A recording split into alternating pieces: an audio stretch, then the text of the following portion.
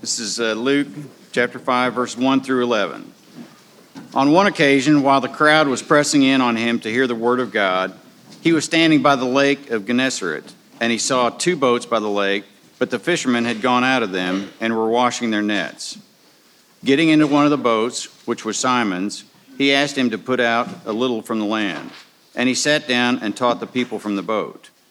And when he had finished speaking, he said to Simon, "Put out into the deep and let down your nets for a catch." And Simon answered, "Master, we toiled all night and took nothing, but at your word I will let down the nets." And when they had done this, they enclosed a large number of fish, and their nets were breaking.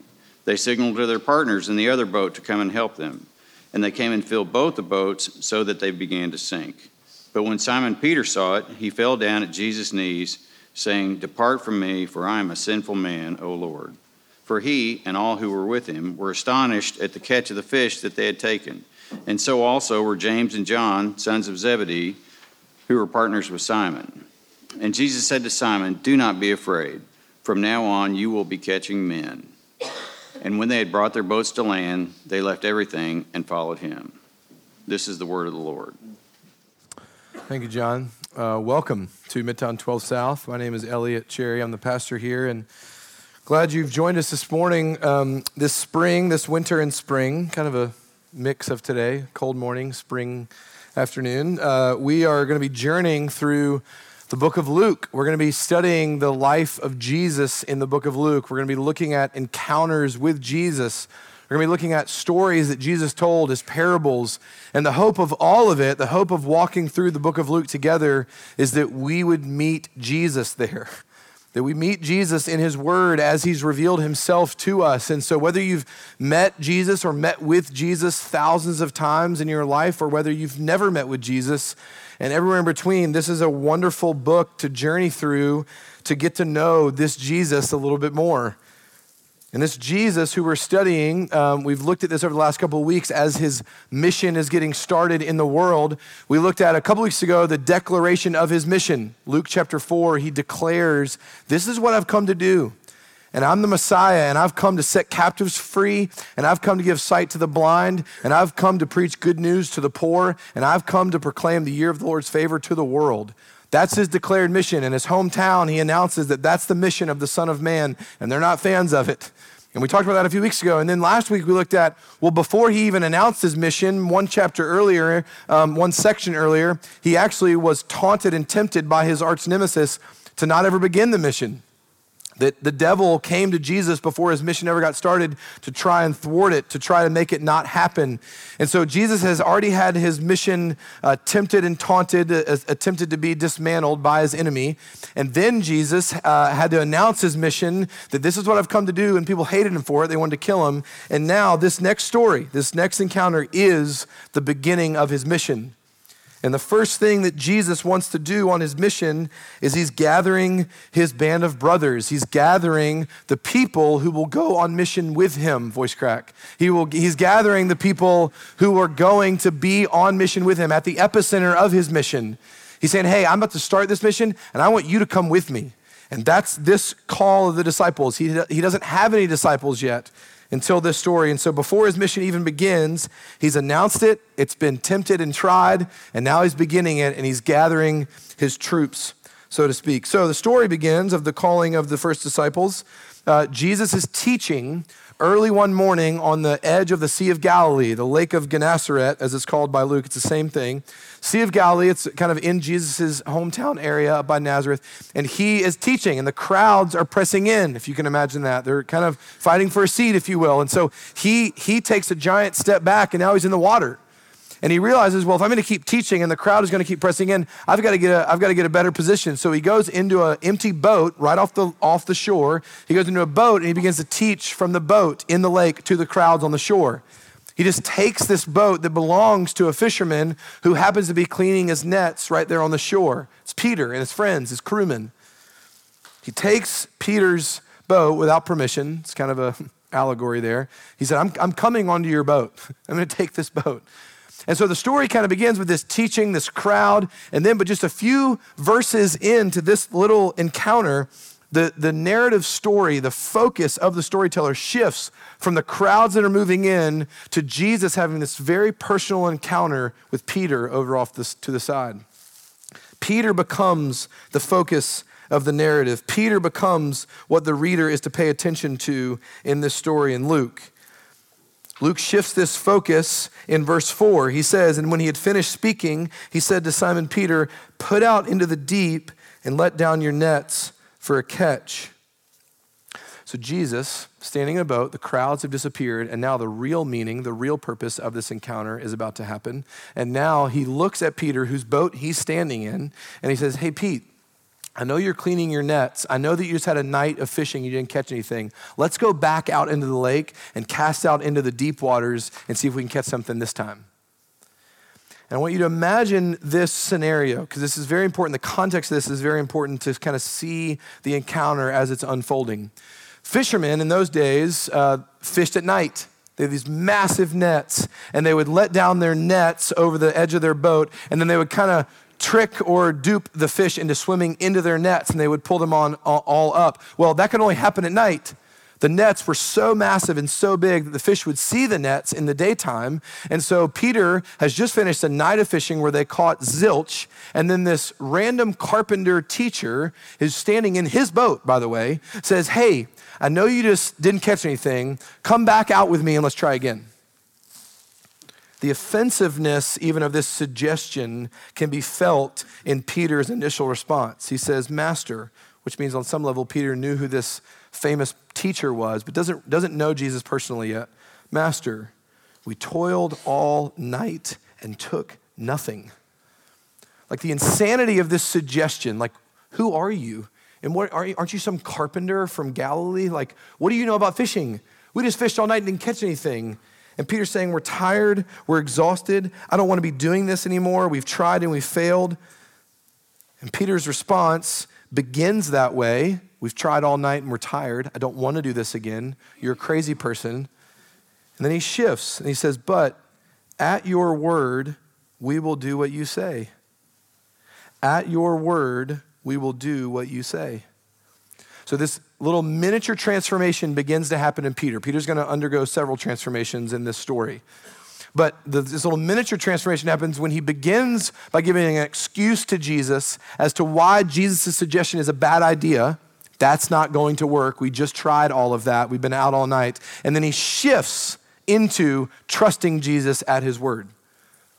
And this little dichotomy, this little shift, this polar swing that happens to Peter, he shifts his faith from having faith in his experience, faith in his expertise, into and onto faith in Jesus at his word. But please don't mistake this. This is true for us. Both instances, both poles, both options require faith. Peter had faith in what he had just experienced, and now his experience tells him what reality is. You didn't catch anything. And so I'm going to trust my experience over trusting you. But then he shifts it. I will trust you over trusting my experience and my expertise. And please don't be mistaken that you and I are never not trusting something. We are never not placing faith in something. You and I are never not holding on to something. And most of the time, we're holding on to our experience to tell us what's real. We're holding on to our expertise to tell us what's real. And we're holding on to our own self-sufficiency to tell us what's real. Peter would say to him, we just went out all night. It doesn't make any sense to go out again. I'm an expert fisherman. I do this for a living. You're a carpenter. You know nothing. Let me tell you why this won't work. And then he shifts it to Jesus. We just sang it. I'll take you at your word. I'm going to trust you, even though I have no evidence to trust you. My experience up until this point hasn't told me that I can trust you. So here's the first piercing question of the morning. Where perhaps in your life is your self-sufficiency, is your experience up until this point, where is your self-sufficiency hindering you from trusting Jesus at his word? How does self-sufficiency and expertise hinder our willingness to take Jesus at his word? Because Peter has no good reason to trust Jesus at this point. No good reason.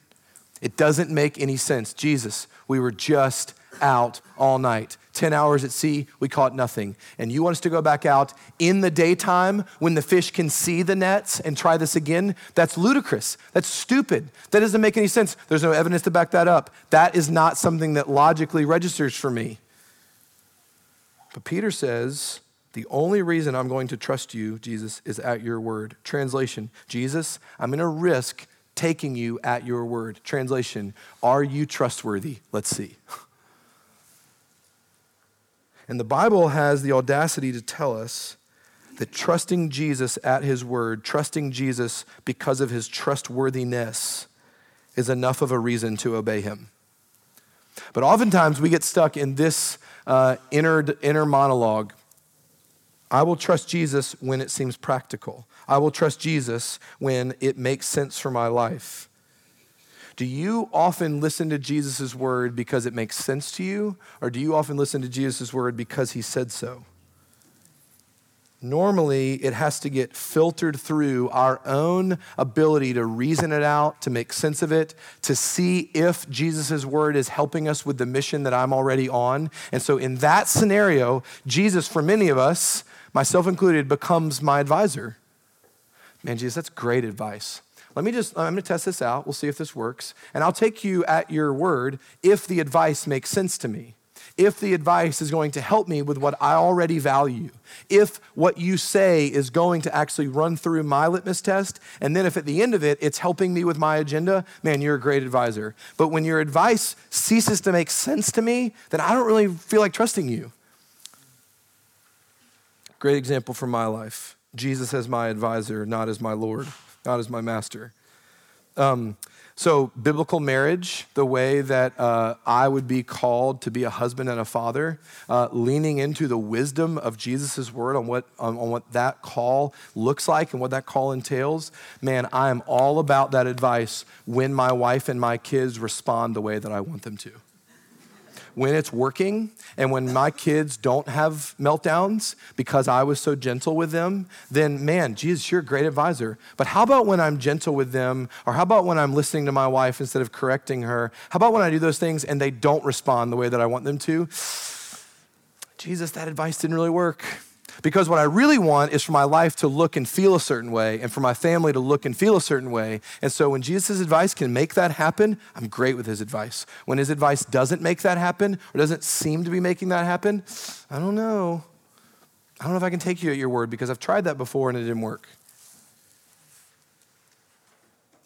And this passage is showing us that the Christ follower is to trust Jesus because he said so, because he's trustworthy. Even when it makes no sense, even when it doesn't give me the results that I think it should, even when it doesn't seem practical, even when my experience up until this point would tell me otherwise, just like Peter. So they do.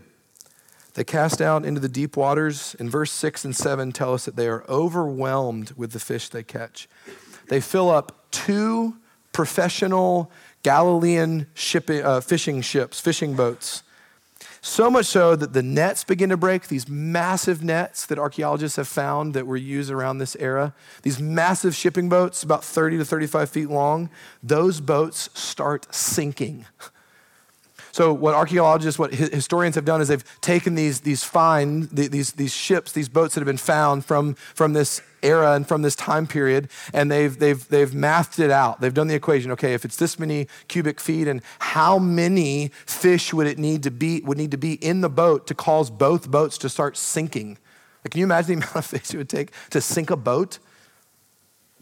60,000 tons is what they think. What historians believe began to sink these ships, 30,000 each, 30,000 tons in each boat. And then math equation goes, okay, 60,000 tons with this kind of fish means how much in that day could they have sold these fish for? 60,000 tons of fish. How much could they have sold those fish for and made at the market value, made at the market share, market trade the next day? Most historians believe around 25 to 30 years' wages they just caught in one catch. And the catch described in Luke chapter 5 will go down in infamy. We're still talking about it today. Like it's a legendary catch. We're talking years of income. We're talking the financial freedom and the luxury that they wanted. We're talking why they were out there in the first place, to like get a retirement out of it, right? Like this is why we fish anyways, to provide for our families and live off of this. The boats literally can't contain the amount of fish that they've caught. And in response to this 60,000 tons of fish, Peter responds in verse 8 this way. Think about this now. This miraculous encounter. Verse 8, but when Peter saw it, he fell down at Jesus' knees, saying, "Depart from me, for I am a sinful man, O Lord." Why did Peter say that? Peter doesn't mention the fish at all. Like he's not, I've never seen this many fish. I can't even describe how many months and years of wages we'll be able to get out of selling these fish. Peter's first response after he has the catch of a lifetime, Peter starts talking immediately about his sin. Why in the world did Peter respond this way to Jesus' miracle? Nothing in the story has even come close to mentioning Peter's sin. Like the fish don't come onto the boat and Jesus doesn't go, "Oh, by the way, Peter, you're a horrible dude. You need to talk about your sin first." Like Peter sees the miracle and immediately starts talking about his own sinfulness. When nothing has been brought up about his sin, why is Peter talking about his sin in reaction to Jesus' miracle? Because Peter knows that the point of the miracle is not the fish. The point of the miracle is to show him something about Jesus. And what it showed him about Jesus, please see this in the storyline as it's unfolding. Whatever it is, then we'll talk about this, whatever it is that Peter just saw about Jesus created an immediate response, like a Pavlovian response. Peter responds when no one told him to respond this way. Peter responds by confessing his own sin.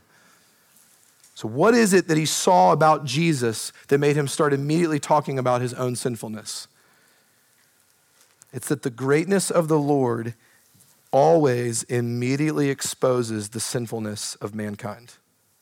The greatness of the Lord always immediately exposes the sinfulness of mankind. In the presence of God's greatness and grandness, Peter, please hear this, is not struck by his mortality. In the face of the greatness and grandness of Jesus, Peter is not struck by his own finitude. He doesn't say, "Oh my gosh, you must be an infinite being, and that infinite makes me feel really finite." He doesn't say, "Look at your power. I've never seen superhero tricks like this. Man, how do I get that power?" He is mesmerized by all of those things combined. He sees this miraculous display of who Jesus is, and his immediate response is his sinfulness. His immediate response is his own impurity. Peter sees Jesus' holy otherness, his holy transcendence, and is struck immediately by his sinfulness. And the crazy thing is, that is how this encounter goes down every single time an encounter like this happens in Scripture. When someone comes face to face with a glimpse of the holy otherness, the holy transcendence of the God of the Bible, this is how everybody responds. Abraham, the book of Genesis, he's pleading for the city of Sodom and Gomorrah. He's pleading with the Almighty, and he catches a glimpse of God's power and immediately says, "I'm a worthless man of dust." Moses at the burning bush, he sees God in the burning bush, the great Yahweh, the great I am, and he falls on his face, the Bible tells us. Job, at the end of the book of Job, Job's having all these conversations with his friends. They're giving really bad advice. And then God shows up in the last 4 chapters and says, "Let me tell you who I really am." And then Job responds to seeing who God really is in Job 42. And this is what Job says. Please hear this. Job's immediate response to a glimpse of the Almighty says, "I had heard of you by the hearing of the ear, but now my eyes have seen you. Therefore, I despise myself and repent in dust and ashes." Happens to Isaiah in the temple, Isaiah chapter 6. Isaiah gets this crazy vision of the Holy of Holies in the throne room of God, and the angels are swirling around singing, "Holy, holy, holy is the Lord God Almighty." And Isaiah's immediate response is, "Woe is me, I am a man of unclean lips. I'm guilty and I'm unworthy." Happens to Daniel chapter 10. Daniel, the prophet who's in Babylon, he gets this crazy mystical vision of the Son of Man ruling the kingdoms of the world, and his immediate response is he falls on his face in humiliation. It happens to Paul on the way to Damascus, the road to Damascus. Jesus with a blinding light shows up and Paul falls on his face. It teaches us about the holiness of Jesus. Jesus is showing forth the fact that he is a person of unbelievable knowledge, unbelievable power, unbelievable control, unbelievable sovereignty and might. Jesus shows, he pulls back the curtain, he pulls out the Superman costume, if you will, and when someone sees it, when Peter sees it, he sees a glimpse of Jesus' supreme superlativeness.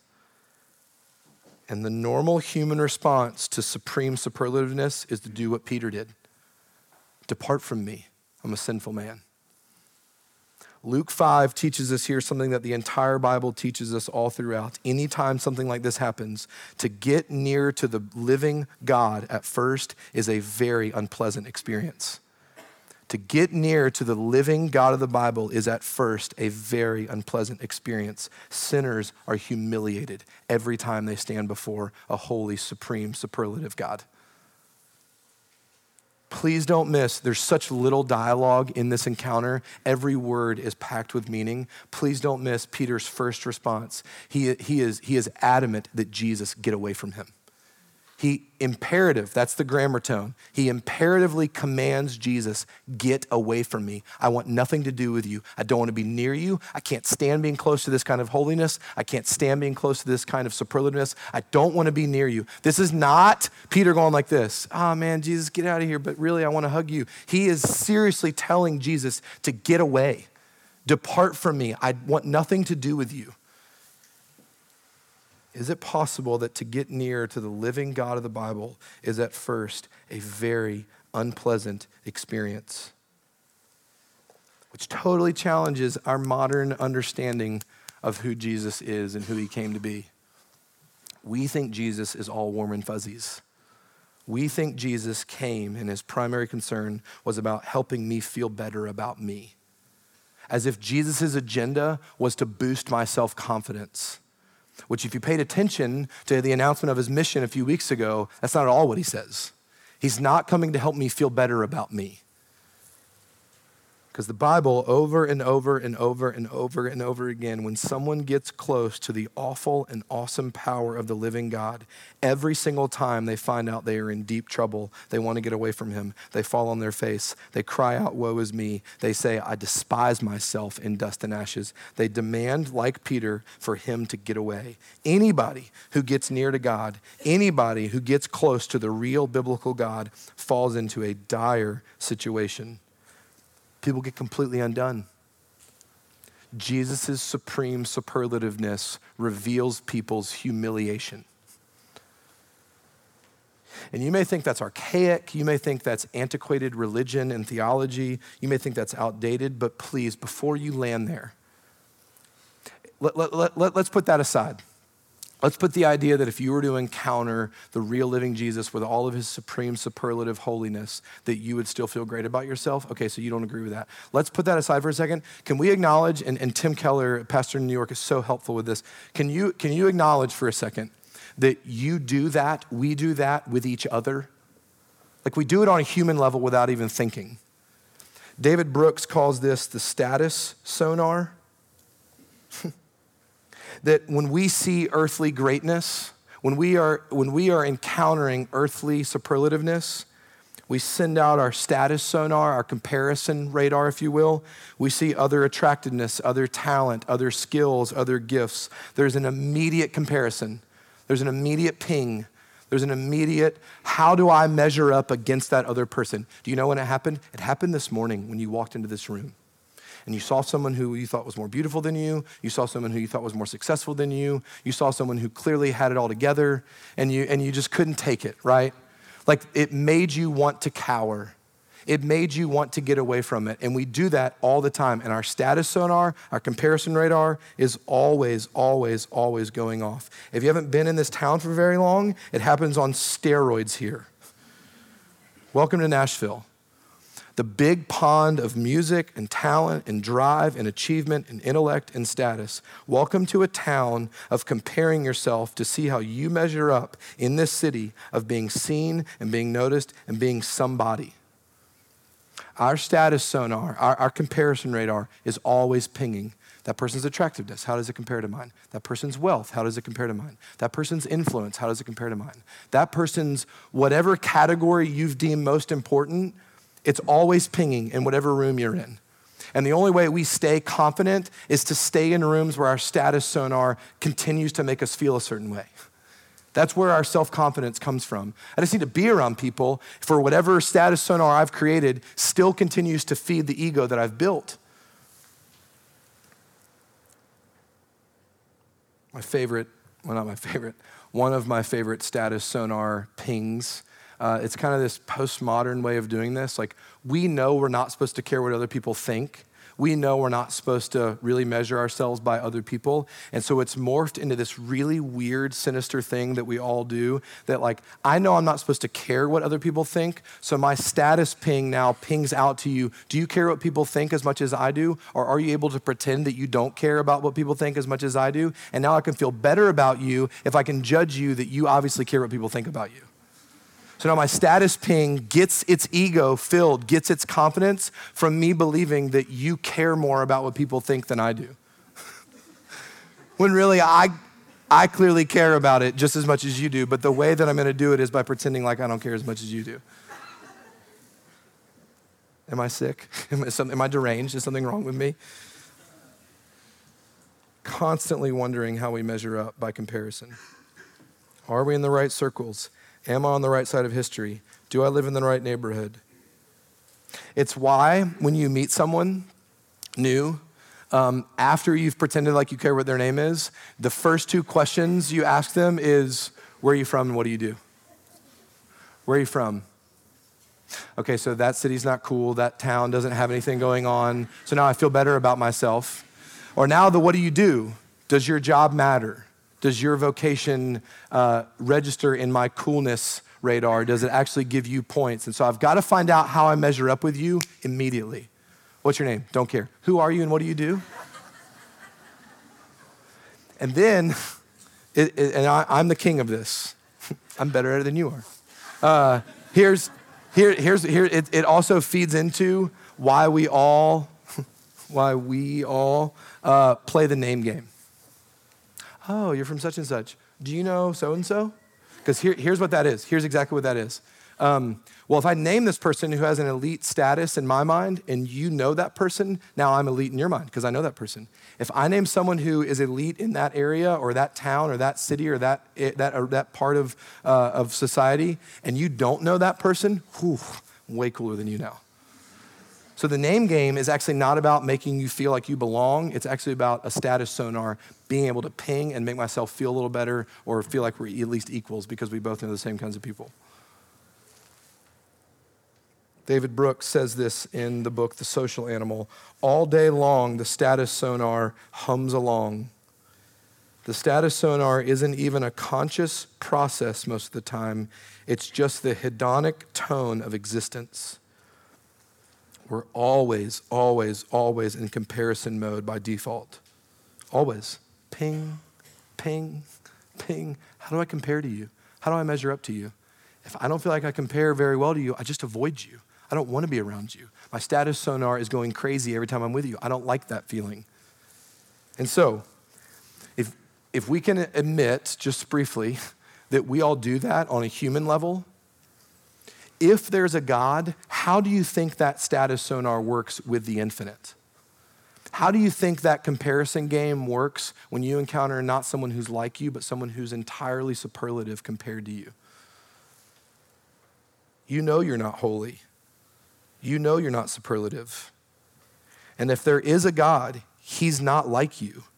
And so the first thing you would do if you encountered him, the first thing you would do, because you do it every time else you meet somebody, your status sonar would go off. Do you know what pinging the superlative, supreme, holy otherness of God would do to your ego? It would decimate you. It would destroy you. It happens on like little levels when you meet someone who's better than you at what you do. Can you imagine someone who's infinitely better than you at everything that you do? We get glimpses of his glory, glimpses of his awesomeness. Our status sonars get decimated. So our response is like everyone else in Scripture. It's why Peter is just being a human being right here. It's not that we can all make fun of Peter. It's the same thing. Get away from me. I am dust and ashes. My head is bowed down to the floor. I am not worthy to be with you. Leave me. Depart from me. I don't want to be around you. My ego can't stand being with you. And almost subconsciously, it's as if everybody in Scripture has this experience. If this is who he is, and the status sonar pings back to let me know who I am by comparison, what could he do to me? If this is who he is, and that means this is who I am, what kind of power and authority does he wield over me? It's exactly what's happening to Peter. So Peter has this very biblical, very natural response in verse 8, depart from me, for I am a sinful man. And look at how this narrative ends 3 verses later. This is Peter on the floor, humiliated in front of the infinite. And look at verse 11. The way the story ends, they left everything and followed him. They leave the boats. They leave the 30 years' wages. They leave the marvelous catch. They leave everything and follow him. They leave an economic game changer. They leave a societal and status game changer. They leave the greatest catch they had seen in all their lives. And here's why they leave. They're more enthralled with Jesus than they are with their earthly treasure that they just caught. They found Jesus a treasure worth leaving everything for. And that's not hyperbolic. That's actual. They leave an actual treasure behind to go after Jesus. What would that take for you and me to do that? Like, I don't know what it is that you treasure. I'm imagining getting my treasure on steroids and staring at it and being convinced, I think I'll take Jesus instead. Because that's what they do. I'm not sure I understand. That's amazing. Thank you, Siri. We should just end this right now.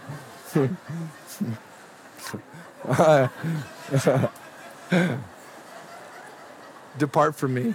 Yeah. Wow. I don't know if that was the Holy Spirit or not. Wow. That'll be on the podcast. Hope you got that, Connor. Where were we? I don't know. No one understands, apparently.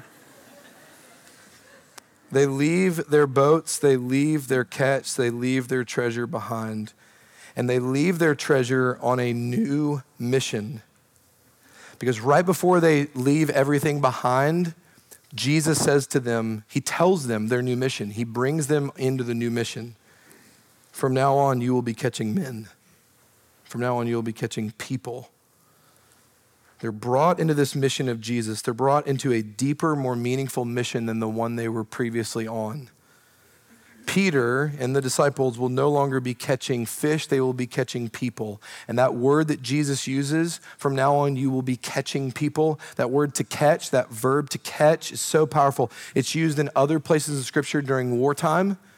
Like when people are taking over towns during war, and instead of just decimating everybody in the town, they catch them and capture them so that they might spare their life. It's the same verb. Like, I'm going to catch you that I might actually keep you alive. I'm going to catch you that I might actually liberate you. I'm going to take you captive that I might set you free. Is what Jesus says to his disciples. It's very in line with his mission from just a chapter before. I'm here to set the captives free. That's what Jesus is saying. I'm using the fish analogy, Jesus is saying, because that's your profession. You get this allegory, but you're no longer going to be catching fish that'll die that you can then sell. You're going to be catching men and women to set them free and make them alive. And I'm bringing you into that mission because, oh, by the way, remember one chapter ago? That's my entire mission, is setting the captives free. That's my entire mission, is proclaiming sight to the blind in the year of the Lord's favor, to set them free, to make them fully alive. I want you, disciples, to join me in doing that. And the connection here between the catching of fish and the catching of men is meant to be clear, right? So Jesus compares his own mission to fish catching so that they will connect the going on the mission with the fish miracle. Meaning this, hey guys, we're gonna go catch men. We're gonna go catch people. We're gonna set them free. Remember, that's my mission. We're gonna go on this catching to set free together. And oh, by the way, remember what I just did with the catching? Remember how good I am at catching? Remember when I showed you what my power can do over what you think is possible for the catching? I just overloaded you with catching. And we're meant to make the connection between the miracle and the mission. Jesus is saying to them, I'm taking you on the same mission that your vocation is in so that you understand I will overflow this mission for you. Translation, my mission won't fail. Will you join me? And yes, Jesus is also saying, when you come and labor alongside of me, there will be nights where you feel like you haven't caught anything. There will be nights where you're gonna have to mend your nets and you're gonna be exhausted and weary and you're gonna wanna give up and you're not gonna want to take Jesus at his word. But Jesus is saying to them, my mission cannot and will not fail. And if you doubt it, look at what I did with the actual fish. I'm telling you the same thing is going to happen in my mission to make all things new. The filling of these ships will reach the ends of the world. And so the disciples go on that mission with Jesus. These disciples will spend their dying days on that mission with and for Jesus. A mission they were guaranteed before it even started that it would not fail. They're so caught up in that mission. They're so caught up in the invitation of Jesus to join them on the mission that they leave their treasure catch behind. So the question that should be before us, if we're connecting the transition or the transformation of Peter, is how in the world does Peter go from verse 8, depart from me for I'm a sinful man, to leaving everything and following Jesus and joining him on his mission? How does Peter go from depart from me for I'm a sinful man to I'll leave everything for you? It's actually the complete opposite of depart from me. How does that happen? Please note how sharp that transformation is in the story. In verse 8, he's telling Jesus to get away from him, and he means it. And in verse 11, he's leaving everything to go after and follow him. And the only thing of any substance that happens between verse 8 and verse 11 is one sentence from Jesus. Everything else between verse 8 and verse 11 is just commentary about the other people. But for this transformation to happen, Jesus says one thing, and Peter is liberated. I want to read verse 8 through verse 11 one more time. Can you guys throw it up on the screen? I don't know which slide it's on, but it begins, but when Simon Peter saw it, is that up there? But when Simon Peter saw it, verse 8, he fell down at Jesus' knees saying, depart from me, for I am a sinful man, O Lord. For he and all who were with him were astonished at the catch of fish they had taken. And so also were James and John, sons of Zebedee, who were partners with Simon. And Jesus said to Simon, do not be afraid. From now on you will be catching men. And when they had brought their boats to land, they left everything and followed him. And Jesus said to Simon, do not be afraid. From now on you will be catching men. Peter is transformed. Peter leaves everything because when he's terrified and he looks at Jesus, he actually doesn't even look at him. He's fallen on the ground and he says, depart from me. When he says those words, Jesus' immediate response, Peter says, depart from me. Jesus says, join me. Peter is pushing away the Almighty, and in response, the same holy Almighty God is saying, come close. Peter is saying, no, I want nothing to do with you. And Jesus says, I know that, and that doesn't disqualify me from wanting you to join me. I know you think your sin disqualifies you. I know you think you're unworthy to be around me. I know that you're saying that this is uncomfortable for you, and your ego is hurting right now, and I'm telling you, I want you for my mission. You are seeing yourself rightly. You are a sinful man. And I'm telling you, that's exactly who I came to call on mission with me. Peter's response is the proper biblical response. Depart from me. He had been exposed in his depravity, but just as biblically normal as Peter's response to the holy is, just as biblically normal as a human being's response to the infinite, superlative, holy God, just as normal as that is that we see in Peter, the same biblical pattern runs through. The infinite holy always responds to sinners the same way. Just as biblical as Peter's response to the holy is the response of the holy to sinners. Peter says, "Depart from me." Jesus says, "Come close, come close. Come as close as you possibly can and join me on the very mission for which I came. I know how you feel right now, and I'm healing how you feel right now by telling you your sin doesn't disqualify you. You want me to get away from you, and I'm coming closer. You want me to depart from you, and I'm saying, come to me. Come join me on this mission." In every single one of the biblical accounts that I referenced earlier, where people are falling face down, where people are humiliated on the ground, in every single encounter of the people recognizing by comparison their own unholiness, and they are correct in that comparison, every single one, the Lord responds to all of them with the same thing: dignity and mercy. When Moses is laying on the ground in front of the burning bush, the Lord then calls him into his mission and says, no, I want to set the captives free with you. When Daniel, in Daniel chapter 10, is humiliated on the ground in front of the Son of Man, do you know what the Son of Man says to him? "Dearly loved, stand up." The most stark response from the holy to the sinner is perhaps in Isaiah chapter 6. Isaiah chapter 6, Isaiah is the prophet from Judah, and he catches this glimpse of the holy in the Holy of Holies, and he catches this glimpse of the Almighty, and he says, "Woe is me, for I am a man of unclean lips." And immediately, like instantly, the Lord sends an angel to come and touch Isaiah's lips with a burning coal. And this is literally what the Lord says to Isaiah after he says, "Woe is me." He's face down. "I can't stand in comparison to you." Immediately the angel comes and says, "Your guilt has been removed and your sin has been atoned for." Every time a sinner is face down in humiliation, the Lord lifts their head with dignity and mercy.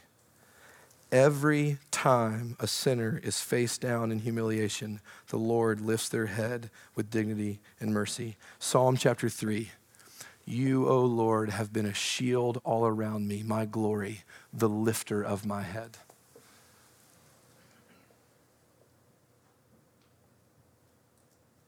God, I can barely even take that. That when you're face down in humiliation, the Lord doesn't leave you there. He is the lifter of your head. And if you've seen the Almighty, you will respond like Peter, "Depart from me." But hear the words of Jesus in response to your humiliation. Come close. Come as close as you possibly can. Come close by joining me on the very mission for which I came. Let's pray.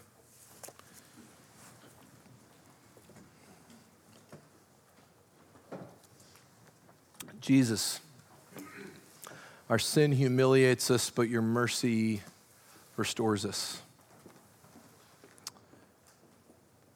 And we may be face down in front of you, but may we hear the soft voice of our shepherd lifting our head. Would you lift our eyes that we might see you? Would you cup our cheeks like a father to a child as we hear you say, "Come close. Come join me on setting the captives free." We ask all this in your name. Amen.